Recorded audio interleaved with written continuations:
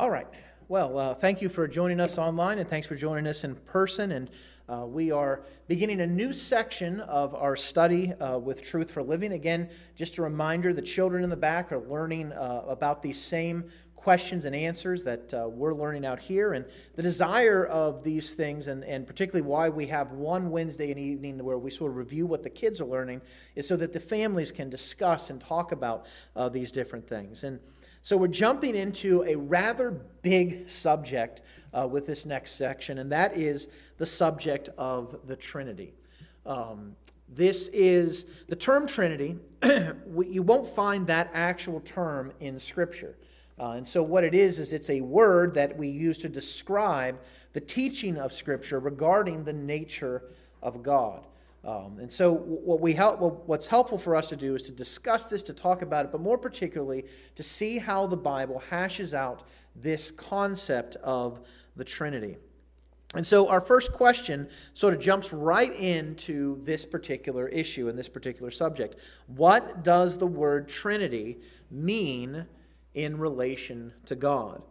What does the word Trinity mean in relation to God? So let me throw it out there. When you hear the word Trinity, what comes to your mind? What do you think of? 3 in 1, okay? 3 in 1. And the what? The fullness of God, okay? One God, 3 persons. Confusing, okay? That's definitely a reality as well with it, because, and we'll talk a little bit about that in a second. Anything else that comes to your mind when you think of the word Trinity? I think sometimes too, if we think about it, the word Trinity it's one of those Christianese words that sometimes you'll see, like there's Trinity Bible Church and Trinity Baptist Church, and it's sort of plastered on Christian organizations. And so we, I think, associate the idea of the Trinity with Christianity, as well we should. But let's just answer the question here based upon what they gave us. And then we're going to look at some passages that help to establish the Bible's teaching of this concept of the Trinity.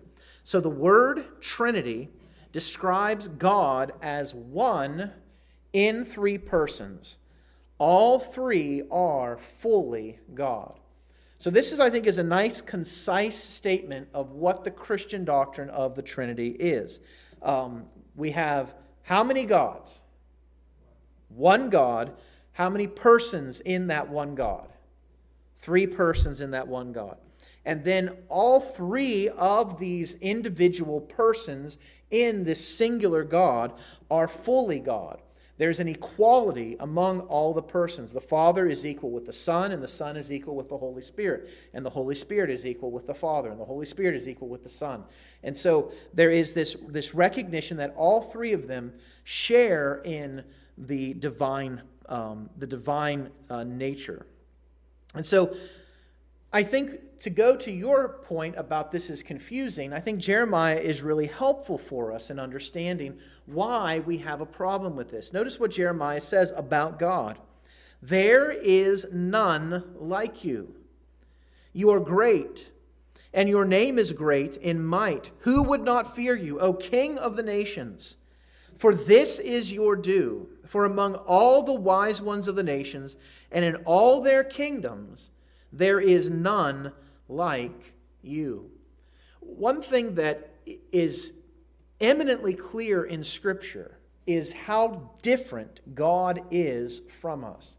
We talk about the fact that God is holy, and we oftentimes relate that to the idea of ethics or moral actions, so that someone is holy in the sense that they live their life in a set-apart way. They don't go into the sinful actions of the world, but rather they separate themselves from those things. And that certainly is a common theme of Scripture as what holiness is involved with. But holiness is more than just that moral attribute or the idea of an ethical demand upon people to be holy. Holy simply means separate. And so in this very way, God's holiness is even seen in the fact that His very nature is separate from creation. This is something that is helpful for us to keep in mind, because we are created.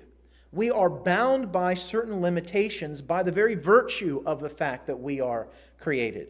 What are some of those constant boundaries that we are always going to be, even in eternity, that we're always going to be held to? Can someone think of what some of those boundaries are by our very nature, and that God is not bound by? Okay, death. So death comes as a consequence of sin. Death is something that we as human beings experience. For God to redeem humanity, he had to die, but in doing so, what did he have to do? He had to come in the flesh and be found as a man. And he died as a man. God, in his divine nature, did not die, but the human nature of Christ died. And that's another confusing thing that we'll talk about at some point. But so death is one sense that we don't have that. And when we think about death, there is a spiritual aspect of that, but in particular, we often think of death as a physical event, something that happens physically to us. It's something that we experience. There's physical death all around us.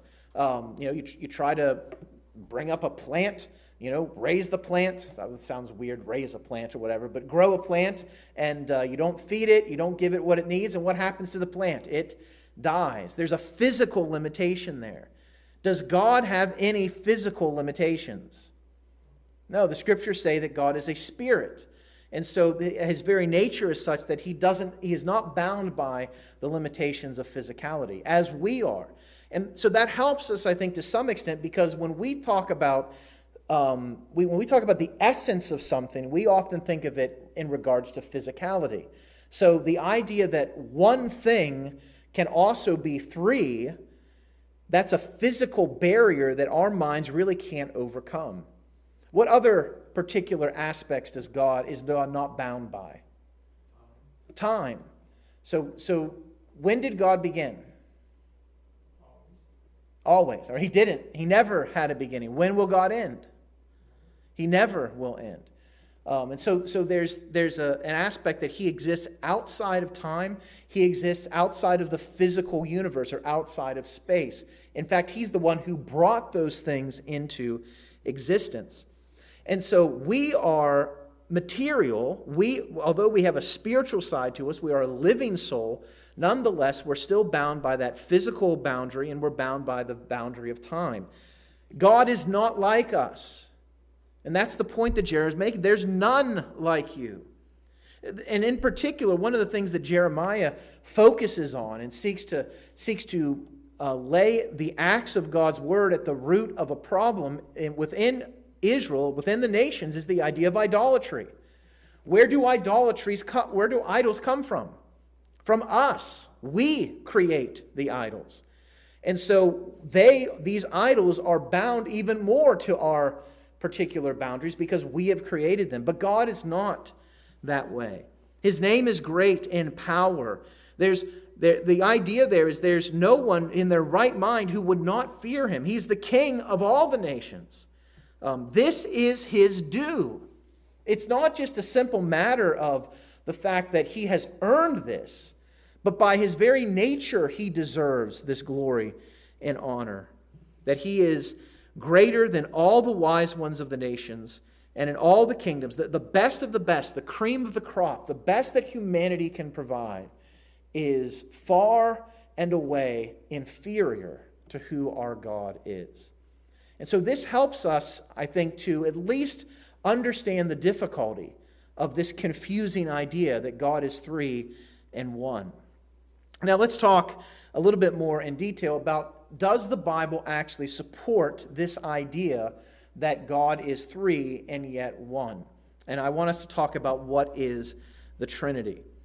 Now we have to recognize that the religion of the Bible, the way that the Bible describes God in both Testaments, both the Old Testament and the New Testament, it's what we call monotheistic. All right? Mono means one, and theism means God. So there is one God. And both Testaments bring that about. And I'm going to jump right to a New Testament text that Jesus quotes as he's quoting the Old Testament text. Remember the story of the man who comes to Jesus and he says, what's the greatest commandment in the law? And what's Jesus' response? What's the greatest commandment in the law? Love the Lord your God with all your heart, all your soul, all your mind, all your strength, and love your neighbor as yourself. But here's the question. Why should we love God? And Jesus is quoting Deuteronomy, and there in Deuteronomy, this is from Deuteronomy 6:4, before that command is even given, Moses says to Israel, the most important commandment, hear, O Israel, the Lord our God, the Lord is what? One. Christ, in quoting from Deuteronomy 6:4, points to what is perhaps considered in some respects the most important passage of Scripture because it describes what the duty of mankind is. And that duty is based upon the fact that God is one. The primary duty or purpose of humanity is to love God and love others. But we must know who and what is the God that we're to love. Now, this is extremely important because when he says, love God, and this is the God you love, the Lord our God, the Lord is one, what does that immediately discount as a possibility for religious activity? Polytheism, the idea of many gods. What's the first commandment in the Ten Commandments? You shall what? Have no other gods besides me. Why? Why is that so important? Because there's only how many gods? One. There's only one God, and that's why it's led with in the commandments. Because our desire, our goal as humanity is to worship God. Now, every other system of religious belief, almost every other system of religious belief, apart from the religion of the Bible, holds to some form of polytheism. Whether it be the ancient gods of the nations that Israel went into, the Canaanites, they were filled with a number of gods. If the Israelites came out of what nation before they went into Canaan? Where did they come out of? Egypt. Egypt had tons of gods that they would worship. If we were to look at the ancient gods of Canaan, or if we were to look at the thousands of gods that you find in Hinduism, the ascension of ourselves to godlike status in Buddhism, or the pluralism of the society we live in today that says there are many ways, right, to God. In positing that there is only one God, monotheism cuts against all of those things. It is unique, and it is yet the God who is. If there is only one God, then when you are worshiping another God, what are you worshiping? Huh? An idol. And what is that idol? Nothing. It doesn't exist. How many gods are there? One God. And to worship anything else but that one God is to worship something that truly doesn't exist. And if there is only one God, then that God and that God alone has the absolute right to determine how we can relate to Him. If there's only one God, then His revelation, how He presents Himself, is what truly matters. And this really gets us to the point of why we want to be a Bible-based group of believers. Because God speaks uniformly through His Word, through the Word of God that is given. Now, how does Israel do with this command to worship only one God? If we look at Israel's history, how do they do? Do they do that well, or do they do that poorly? Very poorly. In fact, Jeremiah makes this statement in Jeremiah chapter 2, verse 11. Has a nation changed its gods? And then notice what he says here. Even though they are what? Not gods. And then he gives this indictment to Israel. But my people have changed their glory for that which does not profit. Jeremiah is actually being intensely practical here. And he's saying it's stupid, it's folly, it's idiocy to worship any other God because they don't exist. And so all your worship, all your activities, everything you do to this God that doesn't exist, It's not going to profit you at all, because the God cannot profit you. We see this again in Jeremiah 16, 19 through 20. O Lord, my strength and my stronghold, my refuge in the day of trouble, to you shall the nations come from the ends of the earth and say, our fathers have inherited nothing but what? Lies. Worthless things in which there is no profit. Can man make for himself gods? Such are not gods. Reality is that idolatry is excluded. Idolatry is foolishness. Idolatry is such an affront to who God is, because there is only one God. When you take away the scriptural teaching of monotheism, you gut everything out of what it means to be a Christian. You gut the scriptures of the very impact that it has, and it leaves you with no other alternative but to believe in many gods. And what does the Bible say about that? They don't exist. It's folly to follow them. Unless we think that this is only an Old Testament emphasis, the Apostle Paul brings this up in 1 Corinthians chapter 8. 1 Corinthians chapter 8, he's talking particularly about food offered to idols. And this is a complicated passage, and where we talk about how our own standards in relationship to other believers, how that works out, and particularly how we need to be guided by our consciences and things that are not specifically said in Scripture. But Paul makes this statement about the eating of food offered to idols. And he says this, he says, we know that an idol has no real what? Existence. Idols aren't real. Why? There is no God but one.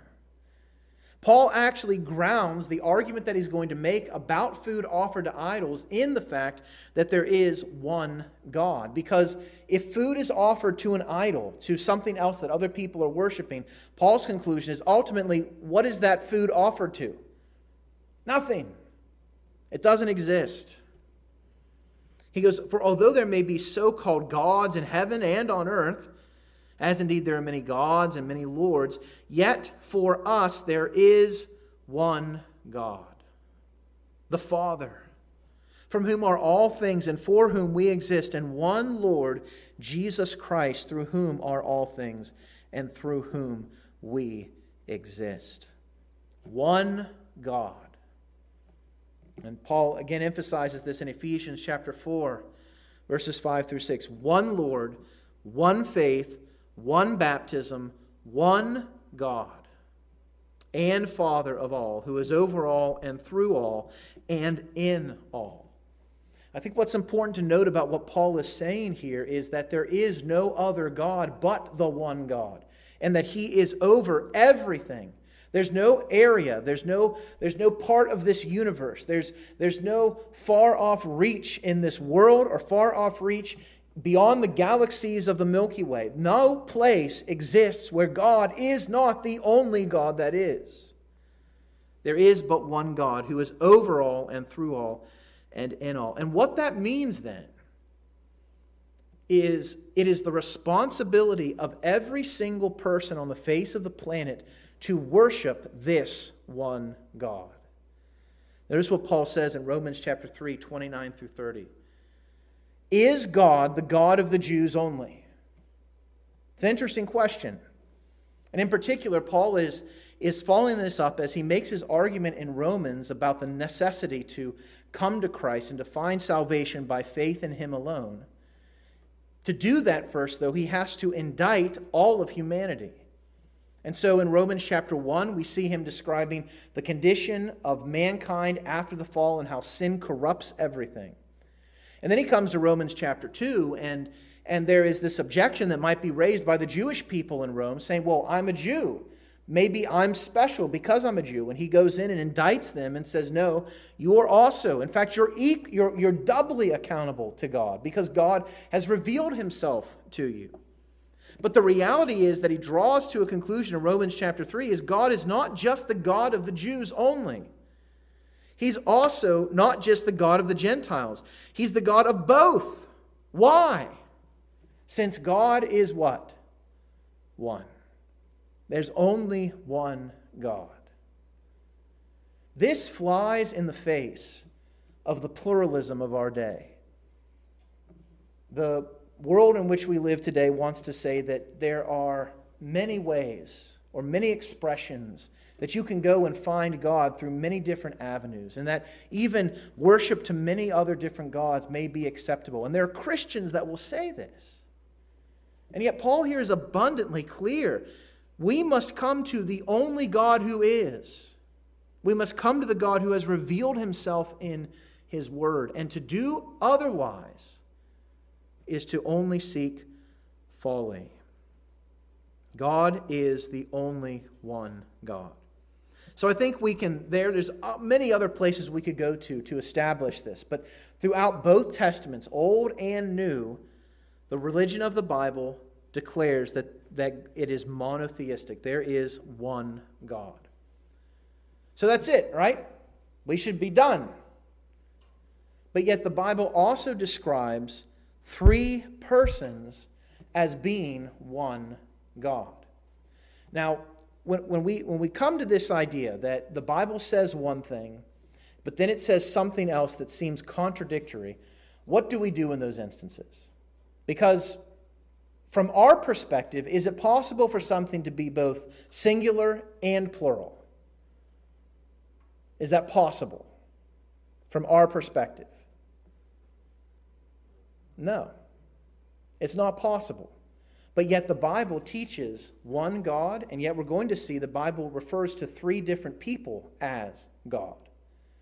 So what are we to do in those circumstances? Is the Bible nonsensical? I mean, is the Bible just sort of speaking out of both sides of its mouth? Should we just discard it because we don't understand it? That's where I think coming back to that verse that we began with, understanding that God is going to be so great, so far, so different than us, that we have to be content with tension and mystery in the things that he says in his word. Now let's establish that the scriptures refer to three different individual persons as God. The first one is pretty easy because we've already read some verses that talk about this. The Father is God. We see this in 2 Corinthians 1:3. Blessed be the God and Father of our Lord Jesus Christ, the Father of mercies and God of all comfort.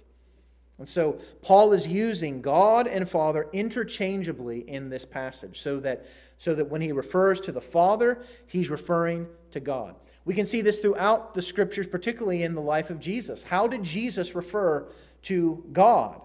He called him what? Father. He called him the Father. And so there is a very clear indication throughout Scripture that the Father is God. But then, as we've talked about, there is his Son. And the Son is God. Where would we often, I think, go to describe or to realize that that Christ is God? I think there's one passage that sort of stands out among most of them in the Gospel of John. Okay, those are great ones. But let's think even at the very beginning of John's Gospel. In the beginning was the Word was with God, and the Word what? Was God. Right, the Word became flesh and dwelt among us. So that passage, I think, is used so often, and it's interesting because it's one of the passages that is often attacked by, I believe it's Jehovah's, huh? Right, they make it so that he was a God. So in the beginning was the Word was with God, and the Word was a God. And on first look at that passage, understanding the underlying Greek, it lacks what we call the definite article. And so instead of it saying, and the Word was the God, it could be translated, the Word was a God. Now there's a Greek grammar rule that is consistent across both the grammar of the New Testament and other Greek language and I'm not going to get into all the technicalities of it, but essentially the definite article is transferred from another another noun to that noun because of the use of a linking verb. And if you don't understand what that is, that's okay. It's sort of complicated, but it's what's called the Granville-Sharp rule of Greek grammar. But I would say I don't even need to discuss that, because elsewhere, as we've said, I and the Father are one. No one comes to the Father but by me. In John 1:14, John explicitly says that the Word that became flesh is God. Notice what he says in John 1:14. For from his, that the his being the Word made flesh, Christ, from his fullness we have all received grace upon grace. The law was given through Moses. Grace and truth came through. Now he makes it abundantly clear. Who's he talking about? Jesus Christ. No one has ever seen God. And then he says, the only, what? God, who is at the Father's right hand, he has made him known. There is no question in this passage that John is making a clear statement that the Son is God, because no one comes to the Father but through Christ. He is the one who describes and translates and interprets the Father to us. And how was he able to do that? Because he himself is God.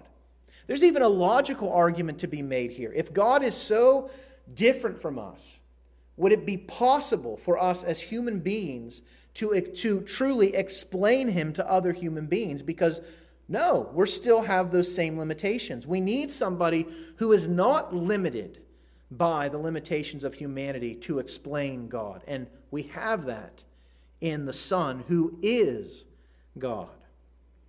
So the Father is God. The Son is God. But again, we're talking about the Trinity. What's the third person of the Trinity? The Holy Spirit. And this one, I think, of all the persons of the Trinity, this is the one that is often the most attacked. The Bible never anywhere says that the Spirit is God. I've heard that said. I've also heard things said that, well, we have a spirit, right? I mean, the Scripture describes humans as having a spirit. So when it talks about the Spirit of God, it's referring to it in the same sense that we have a spirit. And after all, we're made in God's image, right? So is the Spirit God? And I think probably one of the clearest explanations or demonstrations of this is in Acts chapter 5 with the sin of Ananias and Sapphira. We know the story of Ananias and Sapphira. The church was growing. There was this movement among the church for them to share their goods and their resources together. And so Ananias and Sapphira sold some land, and they made a promise to God saying, the proceeds that we get from this sale, we're going to give to the church. There was nothing that Peter didn't come to them and say, you have to give this. It was a statement, an oath that they made out of a free will desire to please the Lord. And that was a great desire and thing in that moment. But here's the thing. They sold the stuff, and then what did they do? They held back part of it. They didn't keep their promise to God. Now remember who they are making this promise to God. And so Ananias comes in, and it's on the Lord's Day. They're there to worship the Lord. He comes in, he gives this gift, and Peter knows that they've held something back. And notice what Peter says in Acts chapter 5. But Peter said, Ananias, why has Satan filled your heart to lie to who? The Holy Spirit. And to keep back for yourself part of the proceeds of the land. While it remained unsold, did it not remain your own?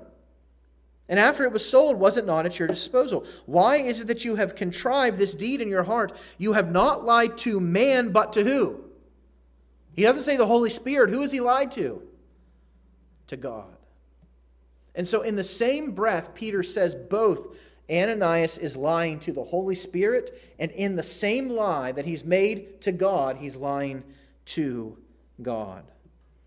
So it's a very clear indication, I think, from these passages, and there are many, many others. We could spend ages going through and surveying the Scripture that describes the fact that God is three in one.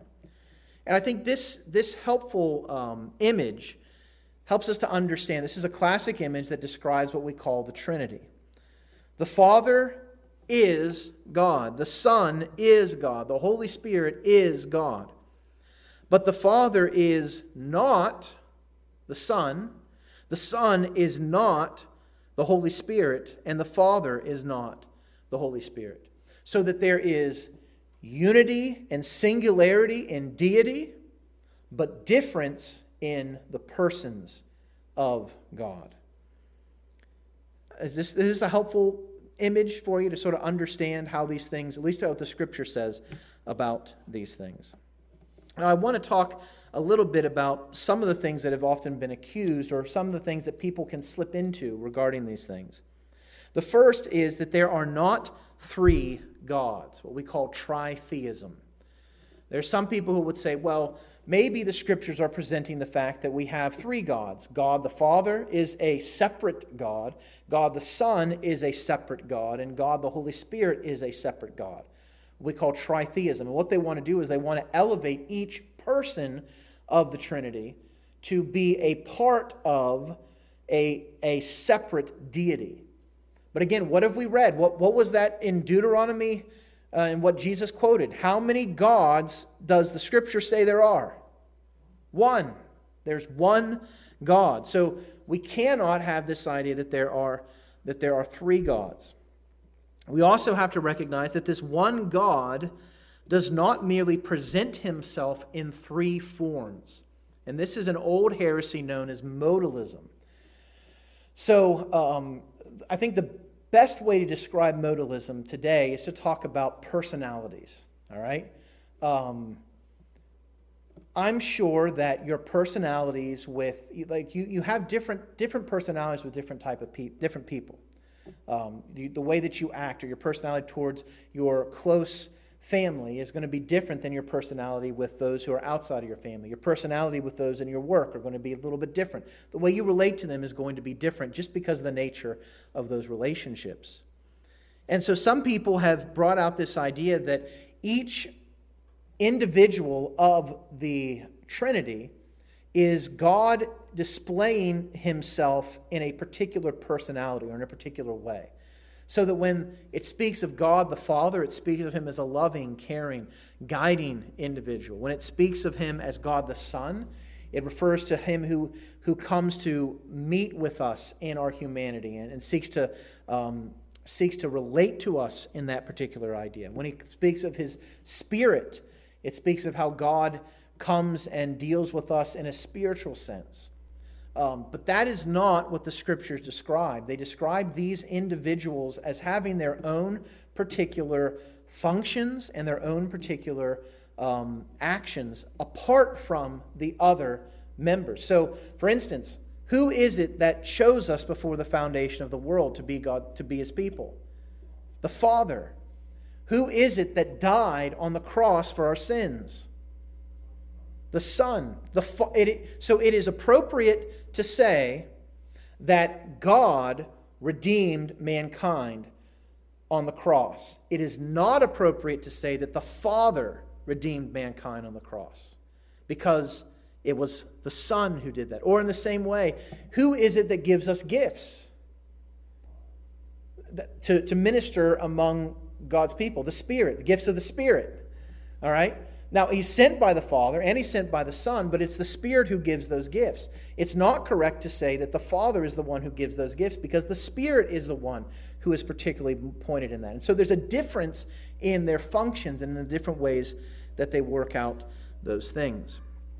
This idea of modalism is most clearly seen in a modern work today that was a very popular book, and it was turned into a movie. Have any of you heard of the book or the movie The Shack? Right? Does anyone? There's a book called The Shack. There's a movie called The Shack. Anyone heard of that? Okay.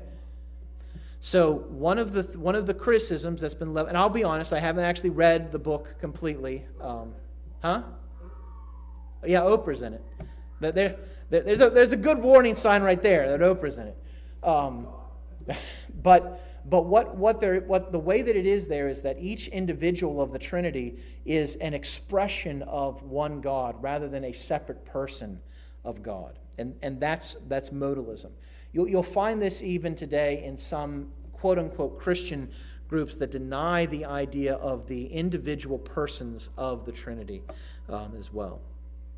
Now, one thing we have to keep in mind is that each person, the Father, the Son, and the Holy Spirit, are fully God and are equal in their essence as God. So it's not that the Father is more God than the Son is more God. They both are equally God. And the Spirit is not more or less God than the Son or the Father. Now, they have different distinct roles, different distinct responsibilities in God's plan of salvation, but the Scriptures clearly describe them all as having the full essence of who God is. So, there's a lot to cover. Just to come back to our question, what does the word Trinity mean in relation to God? The word Trinity describes God as one in three persons. All three are fully God. And again, Jeremiah 10, 6 through 7. If there is none like you, O Lord, you are great, and your name is great in might. Who would not fear you, O King of the nations? For this is your due.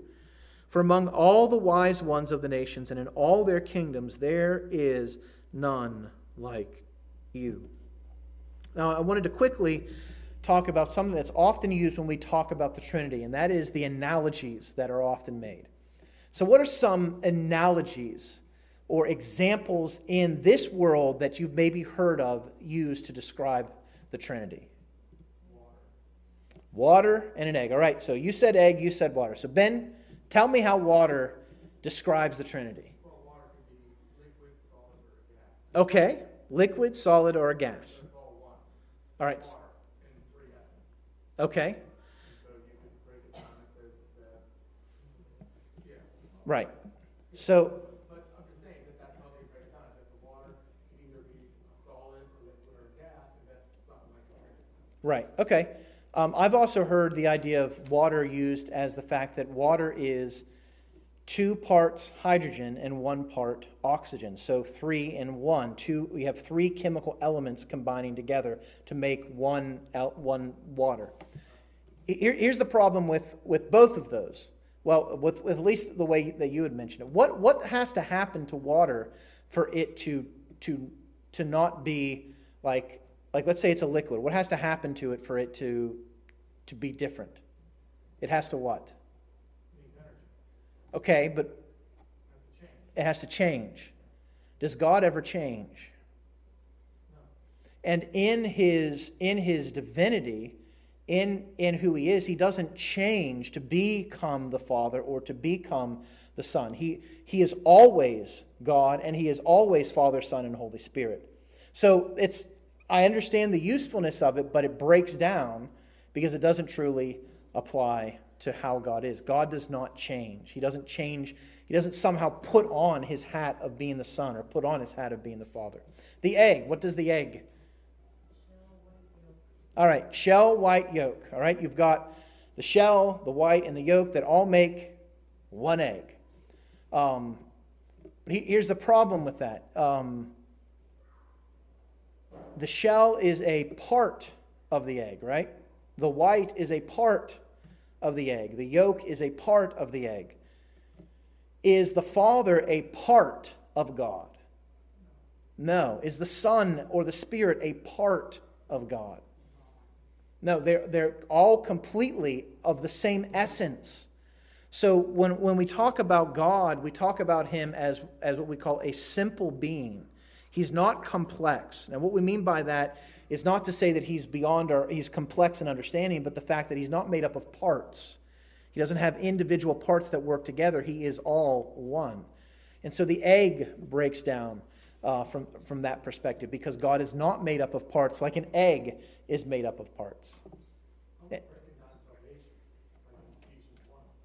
Okay. Paul breaks it down how the Father does his work, the Son does his work, and the Holy Spirit does his work. Right. But it's not the same work, but you need all three right. to bring them into salvation. So can you break So Paul clearly describes the different roles that each individual person has in salvation, or I mean in any number of different things. But we also have to recognize that they are all completely united, so that again we can say God chose, we can say the Father chose, but it's not correct to say that the Son chose.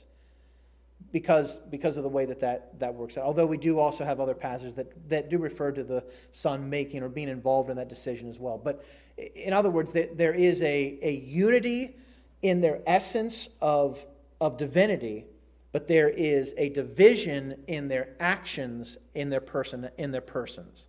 Not in their personalities, in their persons. Now, a lot of this, what we have to be very careful with, and this is something that comes about in theology, is you have to use precise language. And the Bible does this. The Bible uses precise language to make sure that we don't misrepresent what we're saying. So you can say in each of the personalities of God, but that's incorrect, because God doesn't have personalities. God has persons. And so we have to be very careful about the way that we describe those things. No, they're all men. Hmm? What do you mean? It's not an it, they're he's. Right. So. Other thing is that misrepresent, they call it, but they all represent the Bible as he.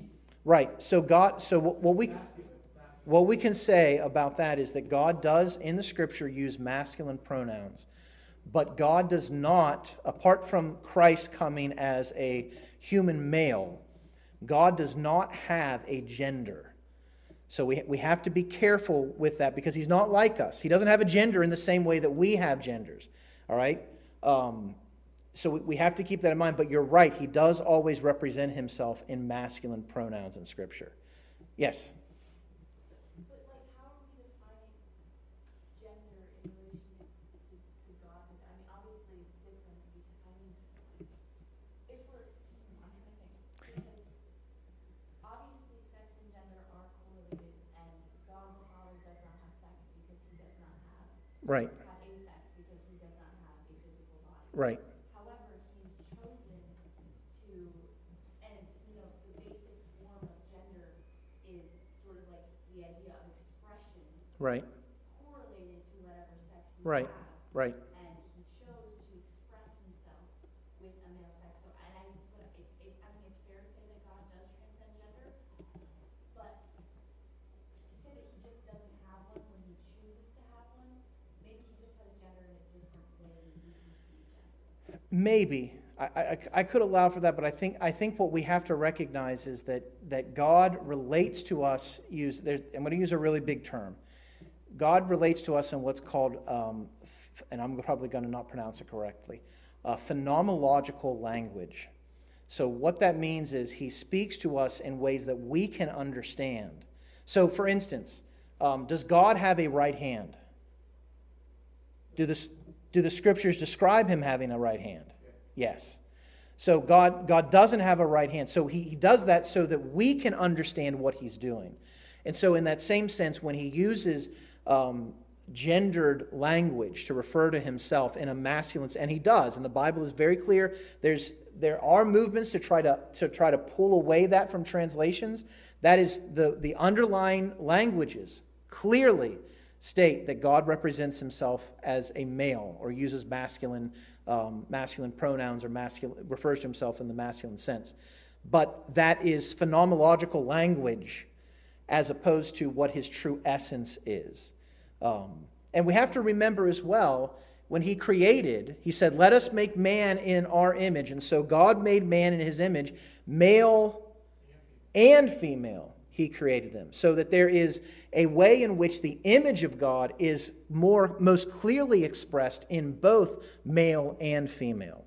So we have to keep that in mind as well. But so please understand, I am not trying to argue that we should be referring to God as an it, or in those type of senses, because he refers to himself in masculine senses in Scripture.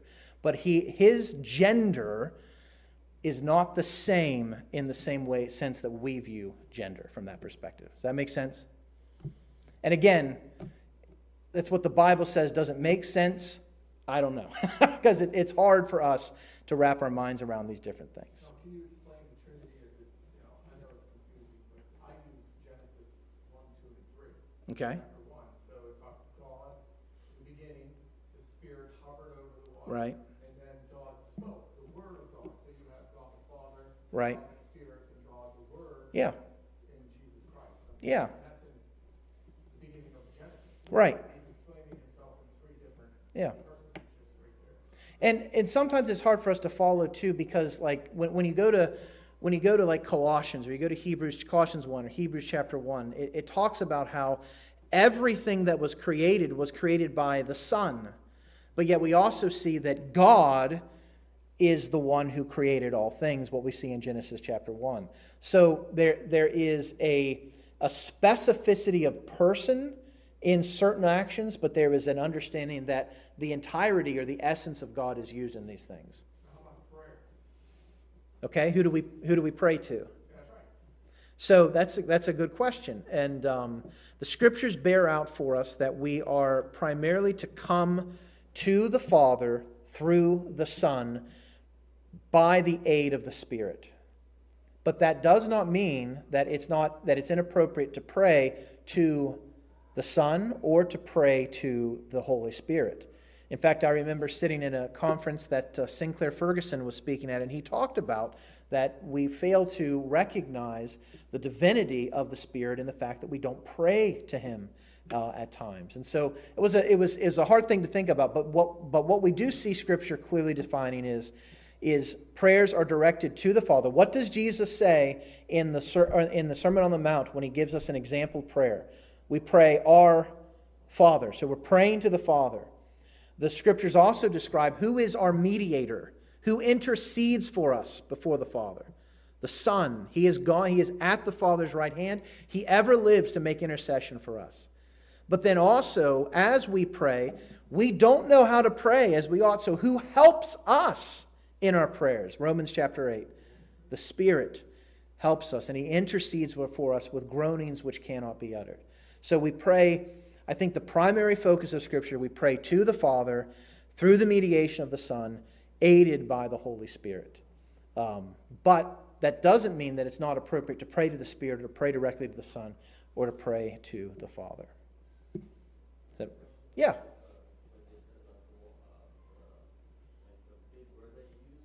Phenomenological. I'm probably not pronouncing it correctly, but yes.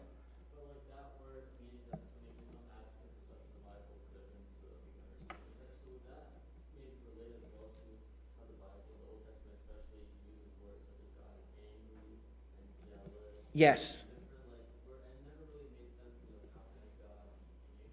Right.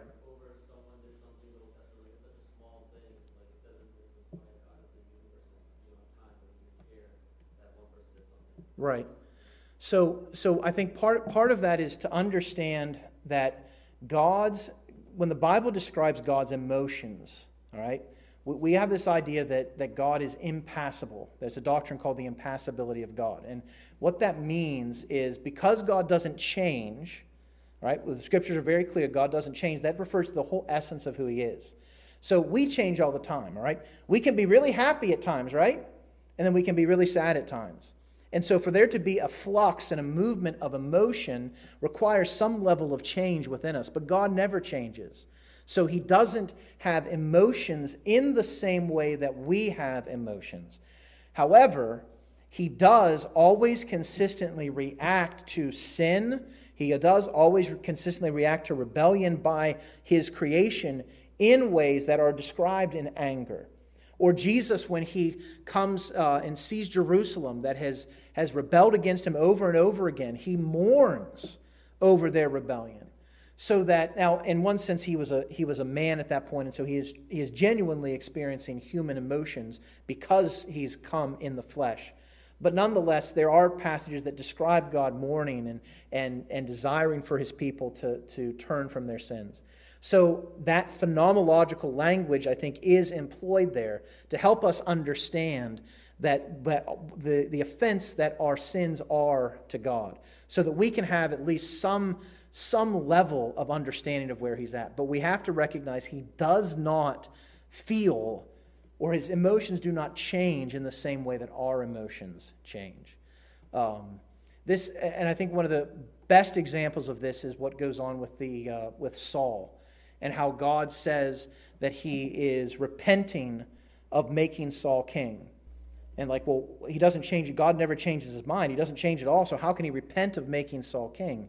And what we find is Samuel goes through that passage, and we see in that passage both things being said. God changed his mind about making Saul king. God never changes his mind. So Samuel wasn't an idiot. He's not saying two contradictory things.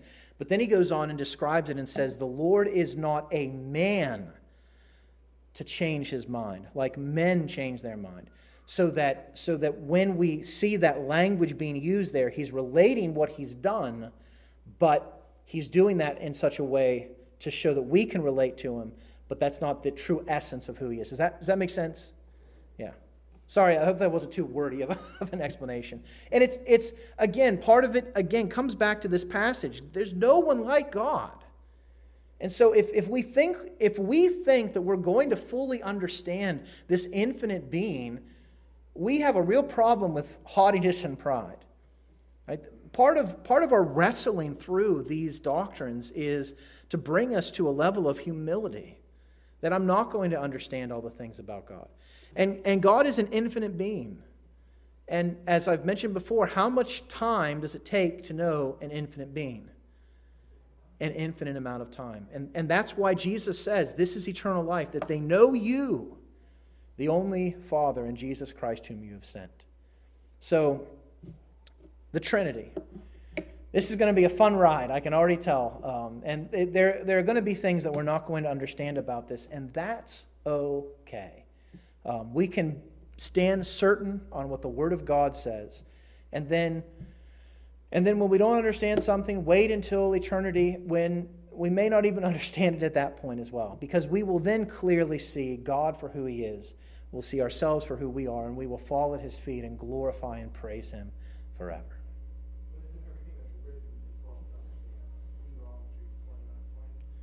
Well, the things that are written right, but there are even things in the things that are written that are still the secrets of God that we can't fully understand. So we have to recognize this is a book that describes a spiritual being using physical language, and there's going to be a level of limitation to that, so that there are going to be things in Scripture that are described that we're not going to fully understand. And so what we have to do is we have to just take at faith, this is what the Bible says. And if I don't fully understand it, that's okay. And I may spend all of eternity and I may still not understand it, and that's okay. And frankly, if you have a God that you fully understand, you don't have the one God that exists.